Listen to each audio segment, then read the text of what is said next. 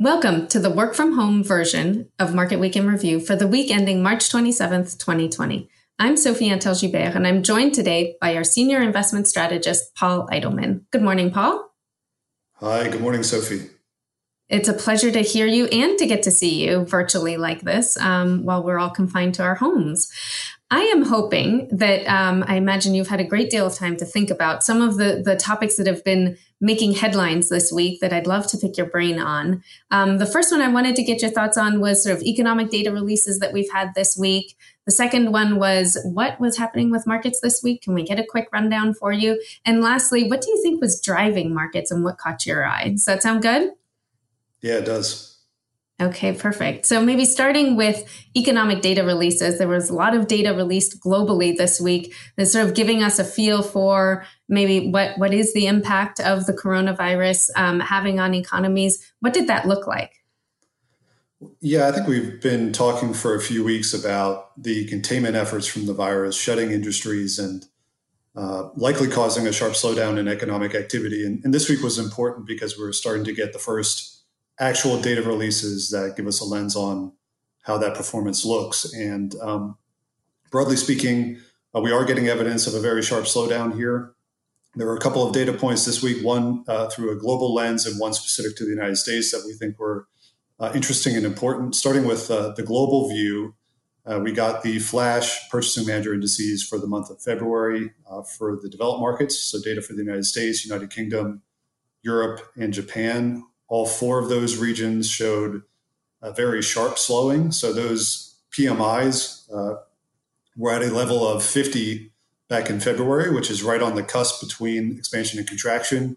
Those refreshed data points for March that just came out this week fell all the way down to 36, which is a very deep contraction, roughly at the same levels that we saw in 2008, 2009. So pretty clear evidence of a developed market slowdown. The other interesting data point in the United States this week was more on the labor market side.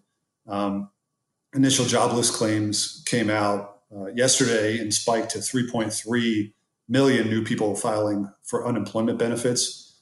That's a huge number. It's roughly 5 times the peak that we saw again in 2008, 2009. So it does look like as companies have shut down, workers have been at least temporarily laid off. And when we contextualize that around what it means for the unemployment rate, it's likely that the unemployment rate, which was historically low, around 3.5% in the United States, could move up to around 5.5%. So that's a pretty significant move and is roughly consistent with an economy that is turning over into recession here. That is a consensus view, though, and shouldn't be too alarming to investors. Former Chairman Bernanke has talked about the U.S. being in recession. Current Chair Powell has, the IMF has, and most Wall Street economists share that view. And that's really important as we're kind of putting on our investor hats, because when the damage is already embedded in consensus expectations, it actually doesn't drive price movements that much. And so I think what we've been trying to tell our clients about is that this 30% peak to trough sell-off that we've seen in global equities going back to mid-February already roughly prices a normal economic recession looking back historically. And when you kind of zoom in on just a couple of data points that we talked about for this week, global equities actually rallied on both of those days, even though the actual economic data was very, very poor. So I think we're still going to be in a volatile period, but it does look like at least incrementally, we're getting some evidence that some of this economic damage is already in the price, which is very important. So you did hint there, Paul, at, what did markets do this week? They were down earlier this week and then rallied pretty strongly towards the end of this week. Obviously, markets are actually not quite closed yet as we're recording this on Friday morning, but it's looking pretty strong for today so far on March 27th. What can you tell us about the path of the markets this week, especially from a global perspective?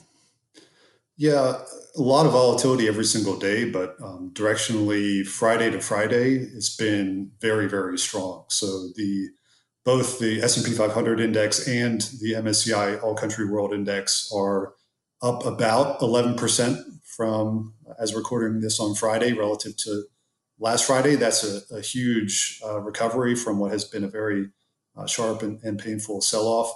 And for the sort of 3 days in the middle of the week, where we were seeing the most significant rebound, that was the strongest 3-day performance for the U.S. stock market going all the way back to the 1930s. So investors, I think, are getting directionally more encouraged about the prospect of kind of looking through this and maybe finding a bottom.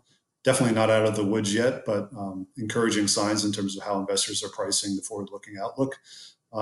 Outside of equities, we've seen some encouraging signs on credit spreads, where both for investment grade and high yield corporates, their credit default swap spreads have come in pretty significantly. On top of that as well, where there was some dysfunction in markets with wide bid-ask spreads in the treasury market, or some evidence of dollar shortages internationally. Both of those areas of the market seem to be getting a little bit closer to normal functioning here as well, as we're recording this on Friday. Not all the way back to normal, but incremental improvements. And as we kind of try to cast a narrative around what's happening here, it seems to be, at least in part, driven by a very strong policy response, both monetarily and fiscally in the United States and around the world. Absolutely. I mean, there has been a lot of policy response. The Federal Reserve, the European Central Bank, the Bank of England responding. Can you share some details about that and how you think that is that policy response sufficient? How will we know where are central banks thinking of in terms of next steps? Right, they're obviously trying to stay one step ahead as much as possible. What is your read of that? Yeah, the policy response globally has been very proactive, very fast, and very large.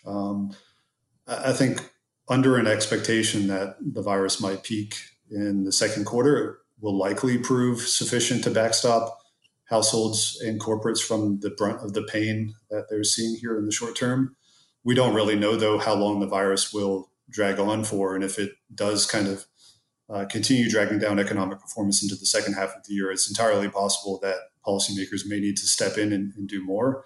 But I think what's important there is it seems like there's a strong commitment, both in the United States and globally, to do more if needed. And in the United States, for example, Nancy Pelosi has, even though they just passed this $2 trillion stimulus package today, already been floating the idea of doing more stimulus in the future. And I think that commitment is really important as we're thinking about the forward-looking trajectory. But quickly into the details, I think this week, two major developments on the monetary side. The Fed has transitioned to an unlimited quantitative easing program that is injecting a tremendous amount of liquidity into treasury markets and helping to restore market function there. They also dug into their emergency toolbox a little bit and have launched new corporate bond purchase programs. So buying newly issued investment-grade corporate bonds in primary markets and also in secondary markets. And as I was talking before about corporate bonds previously being an area of stress in financial markets, I think as the Fed has stepped in as a non-economic buyer, they're helping to stabilize spreads and market functioning there. So that's also a positive.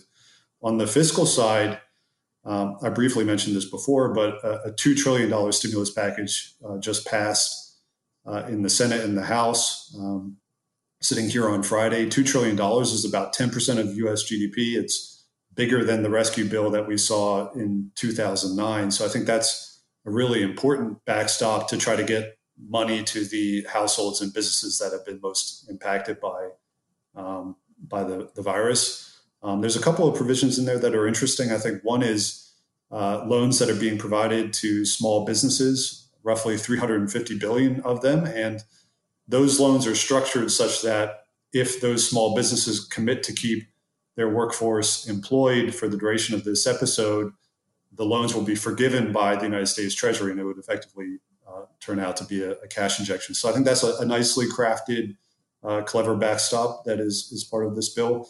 The other one that's important within the U.S. package is a $450 billion bailout fund.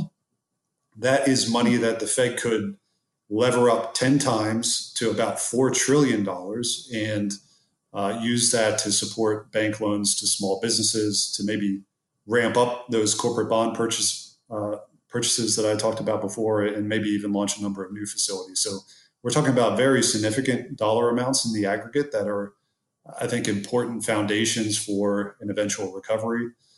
We don't really know if this is the bottom. It's really hard to predict when the virus is going to peak out, but this combined fiscal monetary support is, I think, very important on a 12-month and longer horizon to start to build some positivity back into financial markets. And then just very quickly, globally, I think you mentioned a number of important developments from the ECB. They did more QE this week, similarly from the Bank of England. But basically, we're seeing enormous fiscal and monetary support come through in every country right now, not just the United States, Australia, Canada, Germany. This is a global phenomenon, and I think is very important to help us get through this period of stress. So we're seeing the right responses from policymakers in a pretty proactive and material way. It sounds like the markets were responding positively to this sort of coordinated central bank policies globally, which is helpful. Thank you very much, Paul. Thank you for your insights. Unfortunately, that's all we have time for today, but we do hope that this positive sentiment continues into next week as well. And thank you for joining us. We'll be back again soon.